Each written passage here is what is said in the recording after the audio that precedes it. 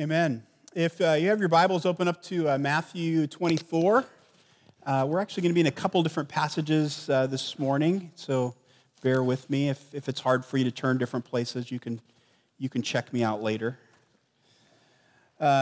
We started a series a while ago based on the idea of hope, and for me, a question kind of comes up from 1 Peter 3:15, where Peter says, "But in your hearts, honor Christ the Lord as holy, always being prepared to make a defense to anyone who asks you for the reason for the hope that is in you, yet do it with gentle respect." And the assumption here is that we're going to be living in such a way that people are going to come to us and say, "Why are you facing this differently? Why do you see this differently? Why are you reacting differently to these circumstances?" And for me, as I look at our lives sometimes as followers of Christ, I don't know that we're achieving that.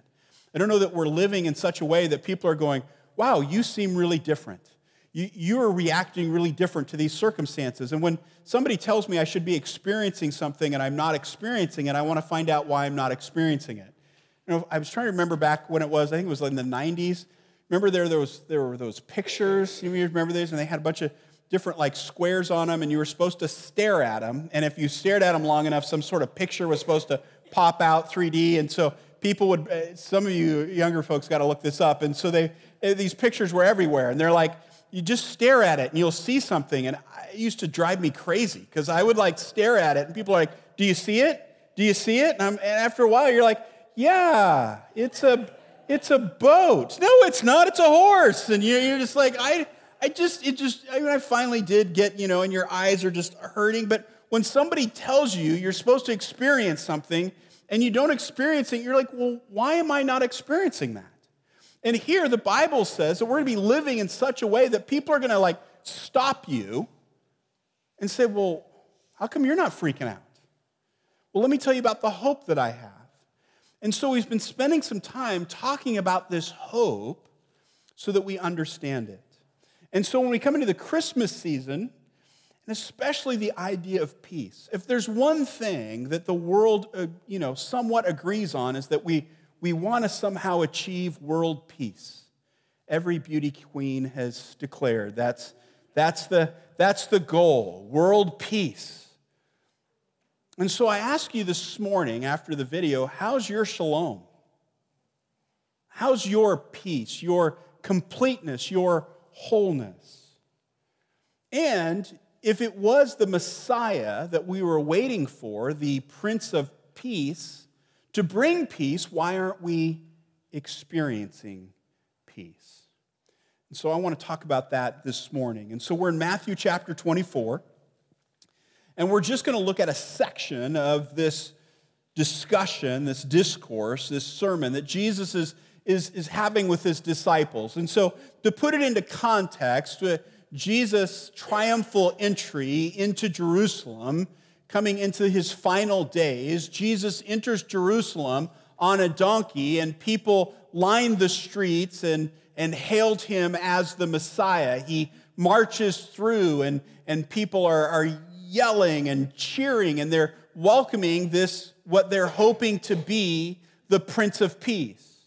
Now understand, from a Jewish perspective, they're hoping that he is going to take the throne and he's going to overthrow Rome, and they are going to experience as a nation a time of peace against their adversaries. But that's not the kind of peace that Jesus is bringing. And he comes in and he is heralded as this Messiah. And it seems towards after that event, he then goes into the temple and overthrows tables. He starts causing a ruckus in the temple. And the disciples are kind of wondering what's all going on as we come into that Sunday, as we come into Monday, the issue with the fig tree and Jesus cursing that. And as we come into Tuesday, Jesus seems to be teaching around the temple again. And in this teaching, the Pharisees they're just starting to they're had it with Jesus. And so they start debating him and they try to ask him questions. Jesus is just crushing it. And so they've had enough, and they've decided that they want to kill Jesus, and so they have this kind of conflict, and as Jesus is leaving, it's as if the disciples are going. This is kind of an awkward situation. I don't know if you've ever been in one of those awkward situations. They're trying to find something to say, and one of the disciples says, "Oh, look at the temple. Isn't it beautiful?" And Jesus says, "Yeah, not one of these stones will be left unturned." And the disciples are kind of left with this kind of, well, what? And so later that night, as they're sitting up over in the valley area, probably looking down at Jerusalem and the temple, the disciples come to him and they ask 3 questions. When is this going to happen? What are the signs of the coming of the end of the age? And when is the end? And so they ask these 3 questions, and Jesus begins this discourse. And in the middle of it, or so, in verse 36, he says, "But concerning that day and hour, no one knows, not even the angels of heaven or the Son, but the Father only. For as were the days of Noah, so will be the coming of the Son of Man. For as in those days before the flood, they were eating and drinking and marrying and giving in marriage and until the day when Noah entered the ark. And they were unaware until the flood came and swept them away. So will be the coming of the Son of Man. Then 2 men will be in the field. One will be taken and one left. 2 women will be gathering in the mill. One will be taken and one left. Therefore, stay awake. For you do not know on what day your Lord's coming. But know this, that if the master of the house had known in what part of the night the thief was coming, he would have stayed awake and would not have left his house to be broken into. Therefore, you also must be ready, for the Son of Man is coming at an hour you do not expect." When we look back at Jesus' first advent, and we think of that manger scene, however you want to picture that. We began to put out we completed putting out our Christmas decorations, and those of you who know me, I love the nativity scenes, and we have about 6 of them, and so we're putting them out. However you picture that nativity scene, and the angels, and the hallelujah choir, all these different things going on, there is a picture of, here it comes. This is what we've been waiting for. Everything's going to be okay. But we're over 2,000 years past that event. In fact, Jesus says to his disciples in Luke chapter 12. I just want to, I don't want to destroy your picture of Christmas, but let me be a downer before I can, kind of build you back up again. He says in Luke chapter 12, in the end of that chapter 51, and I'm just going to kind of read around that a little bit. He says in verse 49, "I came to cast fire on the earth, and would that it were already kindled. I have a baptism to be baptized with, and how great is my distress until it's accomplished. Do you think that I have come to give peace on earth? No, I tell you, but rather division."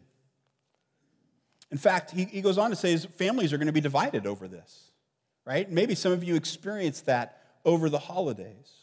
Jesus' first advent actually brought division. Why does it bring division? For 2 reasons. One, as we've been talking about, we live in an upside-down world. If you look at the beginning of the story, everything was the way it was supposed to be. If you look at the end of the story, everything's the way it's supposed to be. But in between Genesis chapter 1 and 2, and the end of Revelation, everything is upside down. And you and I have lived in it so long, generation after generation after generation, that upside down now begins to look like it's the way it's supposed to be. And it's not. God didn't intend for us to live in such turmoil. And so we live in this upside-down world. And in this upside-down world, there's 2 kingdoms at war. And it's pictured right in the story that I told you at the beginning. Jesus comes and he conflicts not with the dredges of society, not the bad dudes, not even Rome. Who does he end up conflicting with? The religious leaders of Jesus' day. the people that everybody looked up to, and you're pushing in on our kingdom. And there is a division that happens. And what we see is in the time that we live, there are two kingdoms at war. And I just want to kind of address that a little bit with some big picture things, and then we'll get into the specifics of this passage and one other passage. As we look at the big story of Scripture, in Genesis chapter 1, verse 28, it says this. Next slide. And God blessed them and said to them, be fruitful and multiply, and fill the earth and subdue it, and have dominion over the fish of the sea, and over the birds of the heavens, and over every living thing that moves on the earth. God sets up this kingdom in the promised land, in a sense, this garden temple. And he says, go from here and go out all over the earth and spread this out. That was the original call. But then sin entered. They get kicked out of the garden. And they begin to spread out, and they stop in Babylon. And instead of going out, they say, let's build a really big building up into the skies.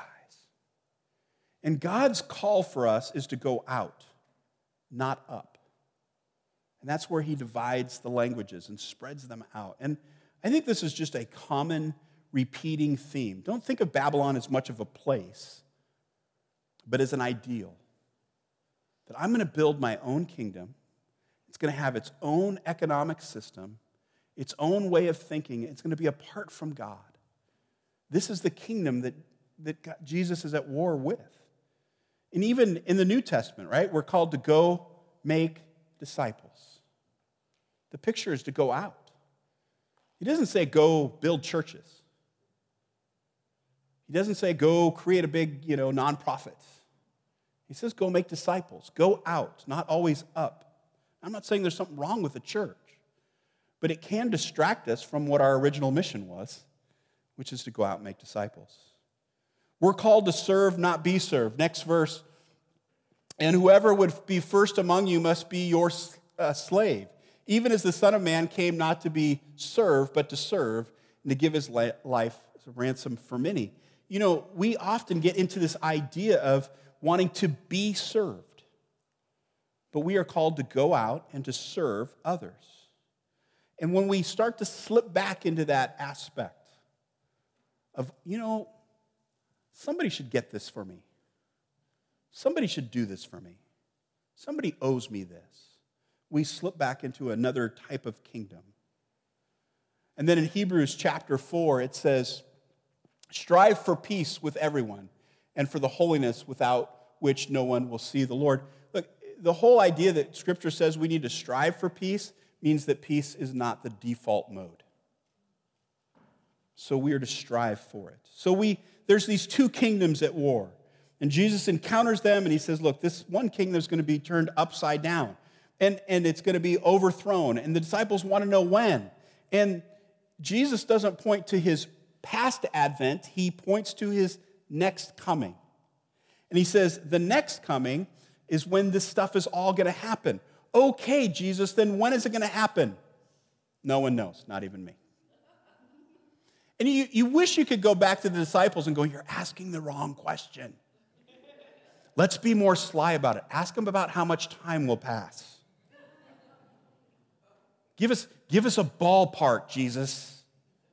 But they don't know.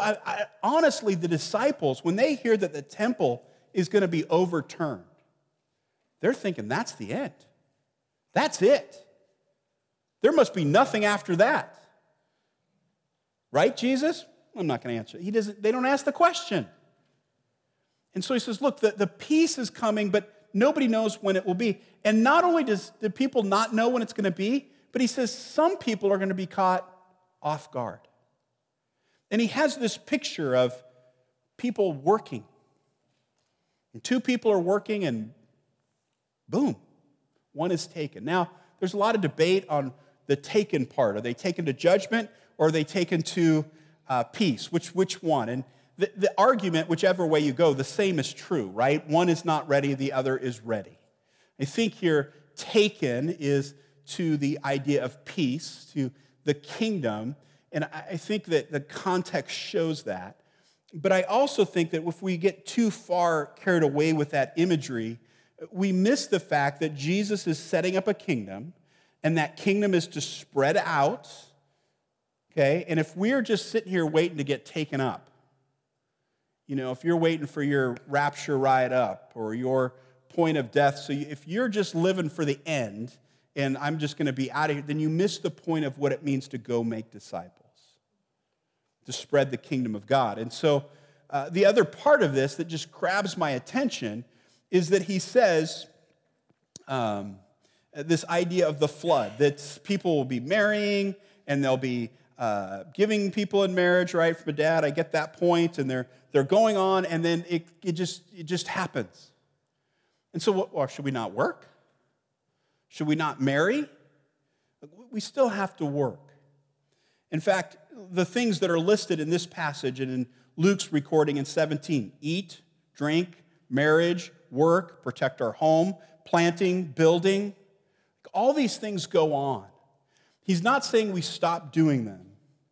William Hendrickson said this: when the soul becomes entirely wrapped up in them, the eating and the drinking and the marriage and the protecting our home and the planting and the building, so that matters such as these become ends in themselves, and spiritual tasks are neglected, they are no longer a blessing, but have become a curse.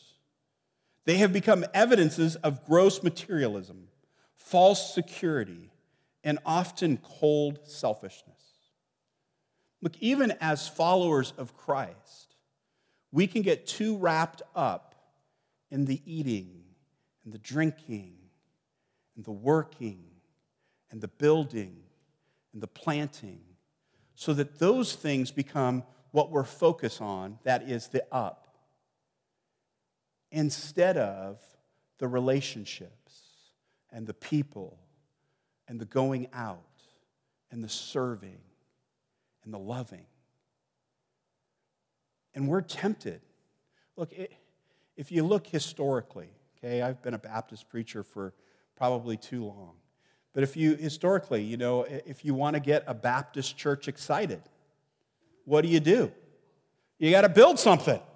Look at history. Baptists love to build, right? What are we going to do? Churches, let's build a new building. Oh, yay.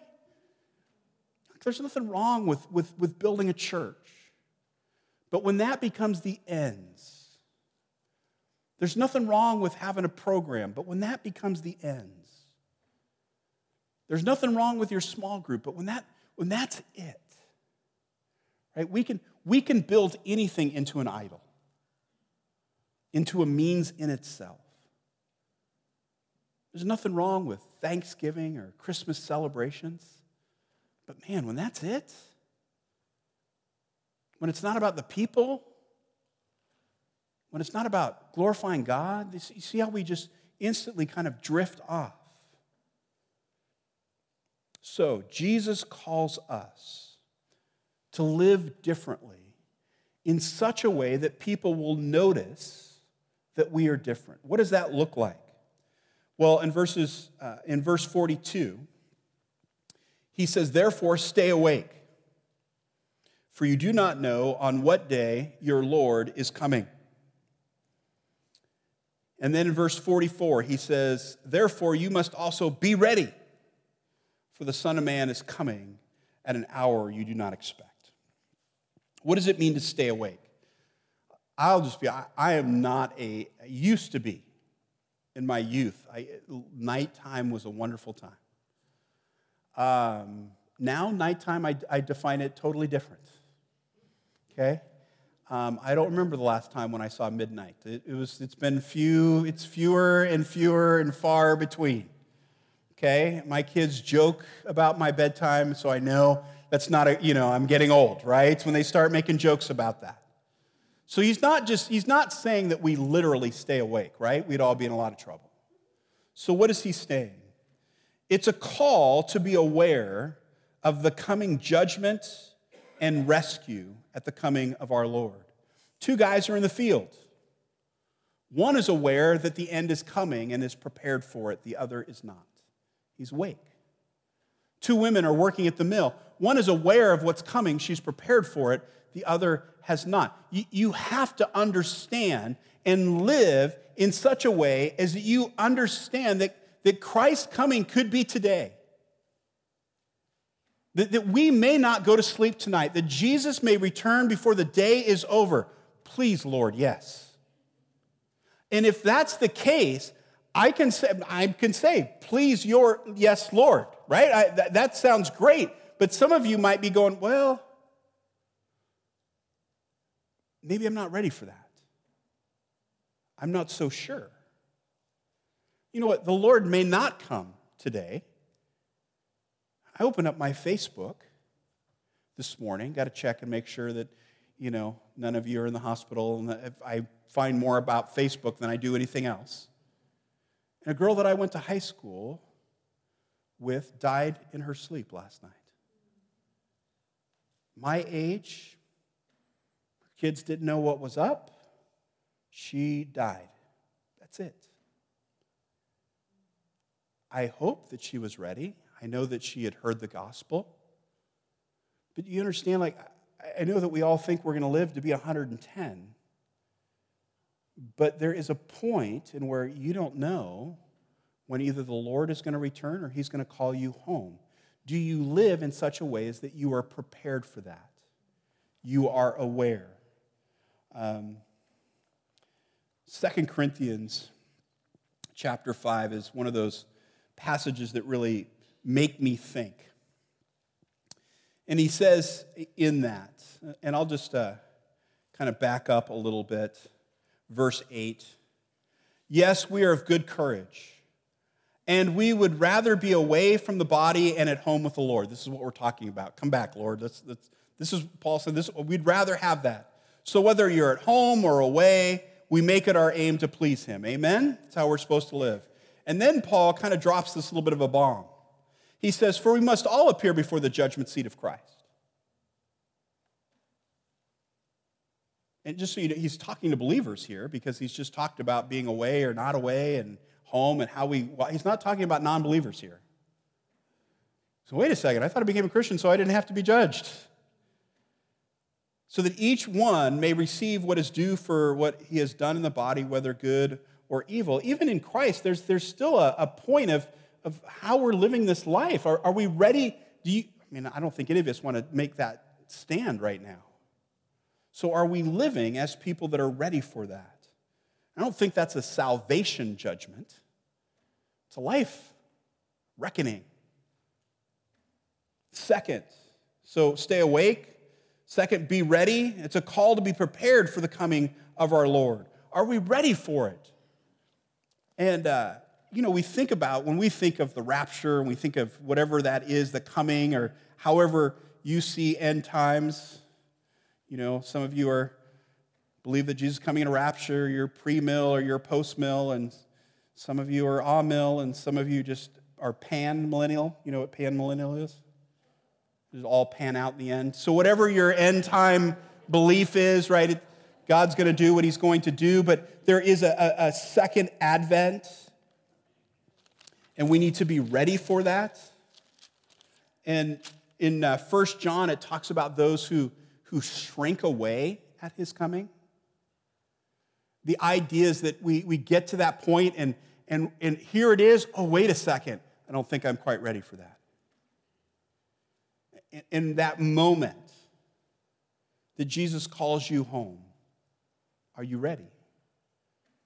And as a pastor, I've sat by a number of bedsides.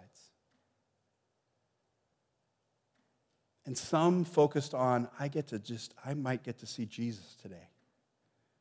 And I just can't wait to look in his face. And I'm telling you, I've also sat next to bedsides where people are saying, I might see Jesus today.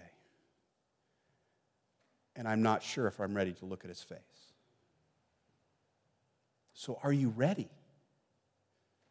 Are you awake, aware that it's going to happen? Are you ready to make that stand? Now, looking at that passage, it also leads us to 1 Thessalonians chapter 5. And so if you can turn there as Paul addresses the same issue, and we're going to look at a few more things that Jesus calls us to do in light of his second advent. 1 Thessalonians chapter 5. And Paul writes, "Now concerning the times and the seasons, brothers, you have no need to have anything written to you, for you yourselves are fully aware that the day of the Lord will come like a thief in the night." Again, he says we don't know when it's going to happen. Some people will be caught off guard. While people are saying there is peace and security, then sudden destruction will come on them, as labor pains come upon a pregnant woman, and they will not escape. But you are not in darkness, brothers, for that day to surprise you like a thief. For you are all children of the light, children of the day. We are not of the night or of the darkness. So then let us not sleep as others do, but let us keep awake and be sober.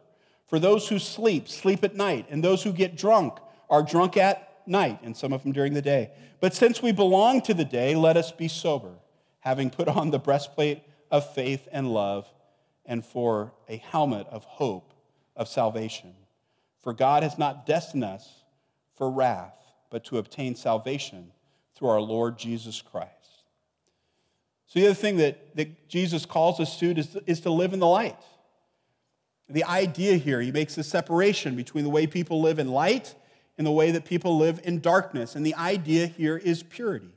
In other words, you are to be living a life that is so different than the world that they are going to ask why you are living a different life. Now, it's not a life of shaking your finger. Some of us have become really good at that. It's not a life of pointing things out. It's a life of living in such a way that practically people can see your faith and your hope and your love. You're living like Jesus were right here. There's an old poem, and I printed it out and forgot to bring it this morning. Some of you remember it. The old poem was, if Jesus came to your house just to stay a day or two. The author's unknown. You can find it on the internet. I mean, the poem goes, I'm sure you'd greet him at the door. I'm sure you'd give him the finest meal. I'm sure you'd give him the best seat. But I wonder, the poem asks, if Jesus really came to your house, would you have to hide some magazines real quick? Put the Bible where it used to be?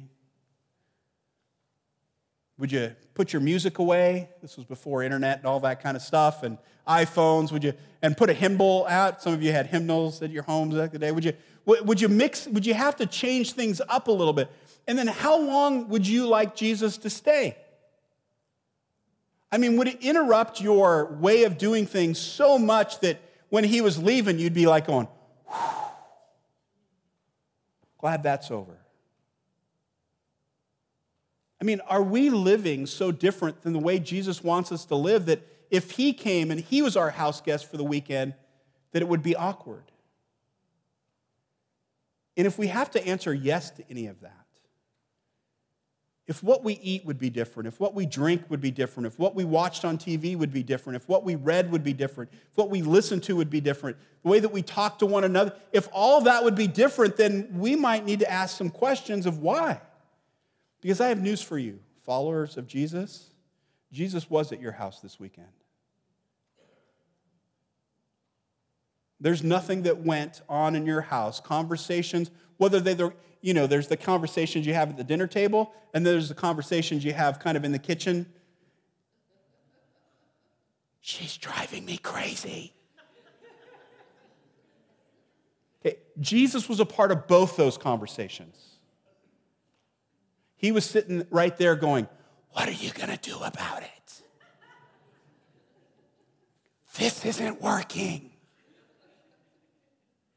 Right? So the point is, are we living lives of purity, or are we living in the darkness? Live sober lives. He's not just talking here about drinking or not drinking. It's a call to clear thinking about the coming of our Lord. Again, it's not a panic of his coming. Let's see, 1 John 2, 28, and now, little children, abide in him, so that when he appears, we may have confidence and not shrink from him in shame at his coming. You hear those words? Abide in him, so that when he appears, we may have confidence and not shrink from him in shame at his coming. Live sober lives. It's a clear thinking about the coming of the Lord. If you knew, and now we don't play that game, some churches do, if you knew Jesus was coming, if this was would you live any differently? And if you would, then why don't you live differently?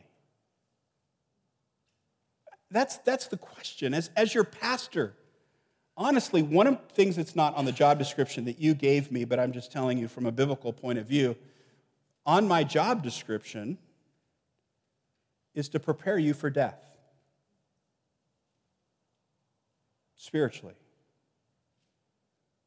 emotionally, morally. Are you ready? And some in this church I've sat next to, and we've watched them enter into.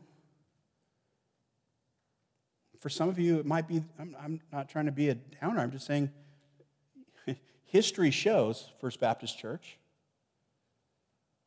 that somebody this year too, this coming year, will pass into eternity. Are we ready? Do we have clear thinking about it? Is there anybody we need to go reconcile with? Is there a relationship we need to restore?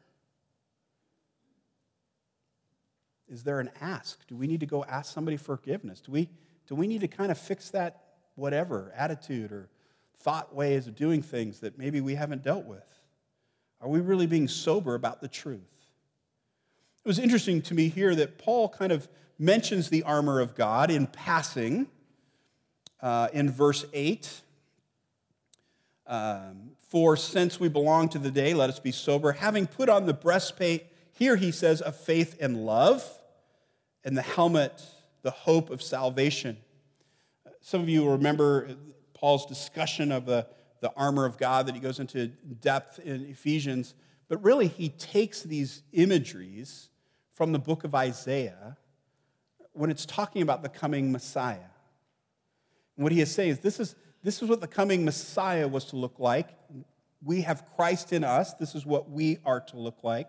You can look at Isaiah 59 and other passages that just really describe this picture. And when I think of this faith and love, or the breastplate of righteousness and the helmet of salvation, it's to protect our heart, right? You wear this breastplate to protect our heart. And church, just listen to this.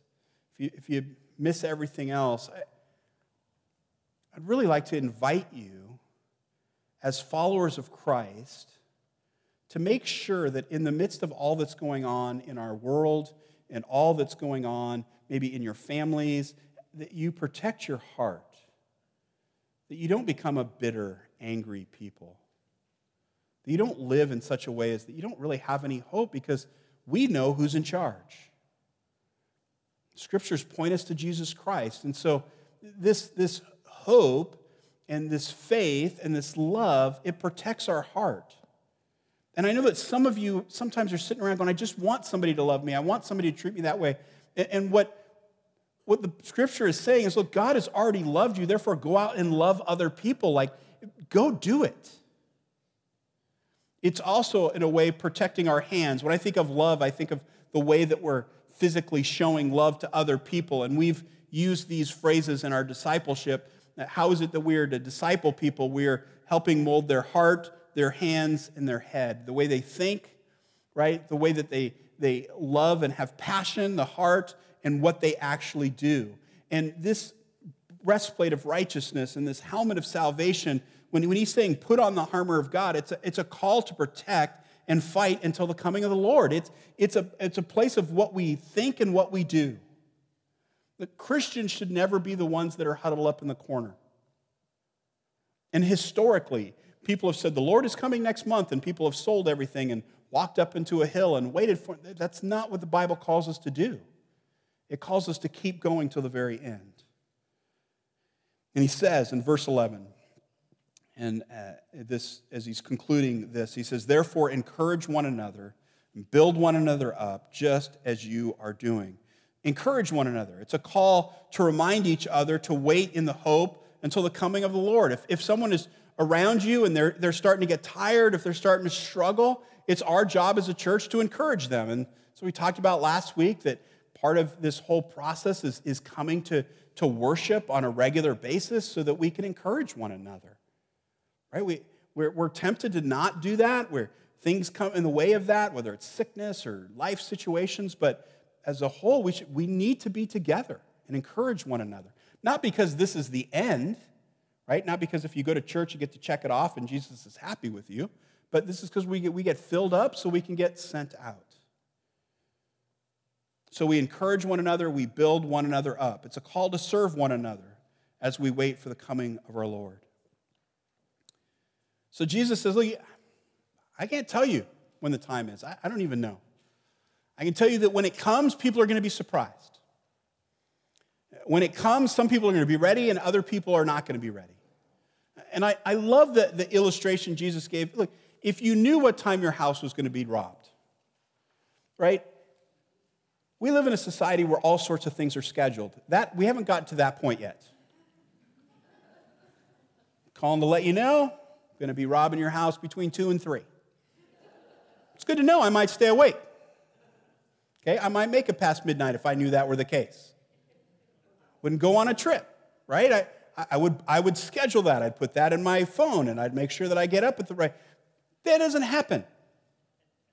You don't get to live with a schedule of going, this is going to be my end of my time, or this is going to be when the Lord is coming. We don't live in that way. You don't know when it's coming. Therefore, church, stay awake. Understand that it's been a long time, but it could happen today. Be sober-minded in your thinking. Live pure lives so you're not shrinking away when he's coming. Love and encourage other people. Be about the business that Jesus has set you on. So what is the application and action for this week? The thought of the second coming should produce peace, not panic. Jesus isn't saying these things. He says, look, you guys already live, I already said this, you already live in a place where there is a war going on. You don't have to fear the second coming if you are in Christ, because your sins have been forgiven by the blood of the Lamb, and you are in the kingdom. You don't have to live in a panic. I have conversations with people. And, I was a youth pastor for a number of years, and I've always joked that I would ask the kids, what do you guys want to talk about? What do you want the next? And they would, sex and dating. All right, do a series on sex and dating. So what do you guys want to talk about now? End times. All right, we'll do a series on end times. What do you guys want to talk about now? Sex and dating. It's like okay, we got to cut this off. Like these are like the two things. I finally realized later that they were really one. Like, when is Christ coming? Because I'm more interested in sex and dating. Like, how much time do I have? And it took me a while to really get there, but I figured it out. Look, the idea of Christ's second coming should not be a panic point. It shouldn't be, well, I want to get to do all the things I want to do. Because we have hope in something that is far better that is coming. Nothing in this world can compare to it. It should produce in us love, not selfishness. If we know that this isn't the end, that if we're just passing through, that if we're strangers and aliens in this world, as Hebrews calls us, and as we've been reading in our devotion times in Hebrews and James, if that's the case, then it should lead us to love other people because we know, we got something better. And I wonder if sometimes we're tempted to say, well, I've got that, so I'm also going to get all I can right now. And that's not the heart of the gospel. It's not the heart of what we're looking forward to. So we should be living in love and not selfishness. And finally, we should move out, not up. It shouldn't be about building our own kingdom. And I think, we're all tempted to do that to one point in time. It's really popular today to ask people, what's your legacy?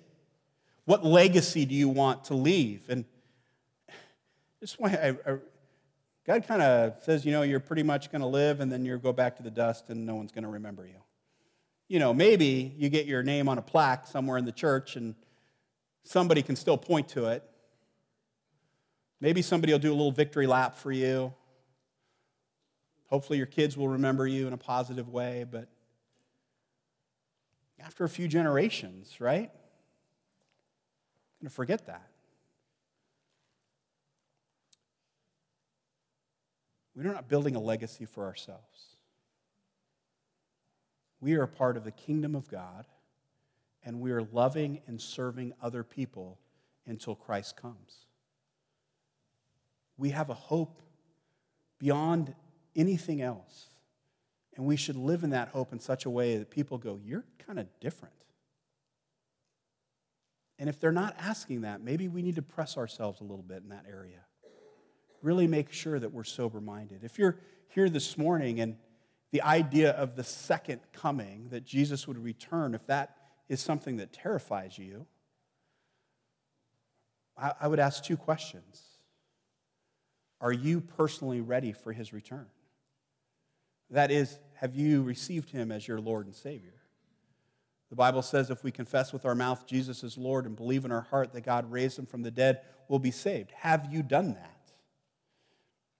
Have you entered into a relationship with him? And then second, I would ask if you've done that and you're still terrified, what needs to change in your life? Maybe you need to move your hope from certain things in this world back to where it should be, solely on the person of Jesus Christ. Maybe it's time to give up a few things so that you can show love to others. We invest for our retirement. Maybe we need to invest a little bit more in our eternal retirement, in our forever home. And so I would just kind of wrestle with those two questions. So I end where I started. How's your shalom? Is there peace and wholeness? And if there's not, then let's reconcile that. Before you leave, if you need to talk to somebody about what it means to become a follower of Jesus Christ, myself or Pastor Rich or many people would just love to talk to you about that. If you're here and you're going, man, I did that, but I'm not walking with the Lord. There's not peace and shalom in my life, and I need to enter into a discipleship relationship so I'm growing, then let's talk about that too. The Advent is a reminder of peace this morning. And if it's not a reminder of peace, then make sure you know where to find it. Let's pray. Father, thanks for this morning. Thanks for celebrations that have been happening this past week and will continue to happen as we remember your first coming. But as a church, may we live in light of your second coming, that we might not shrink away, that we might live with confidence, sober-minded. And so I pray for us as a church and as individuals. I pray that if you're tugging on the heart of anyone here, that they would have the confidence to come and ask what it means to follow Jesus, that they would move into a relationship with you. If there are those that are here this morning that are not walking with you as the way they should, that they would find somebody to help them to follow what it means to be a disciple of Jesus Christ. And God, we just pray that we would be real and honest about where we are and where we're headed. And we pray that in Jesus' name. Amen.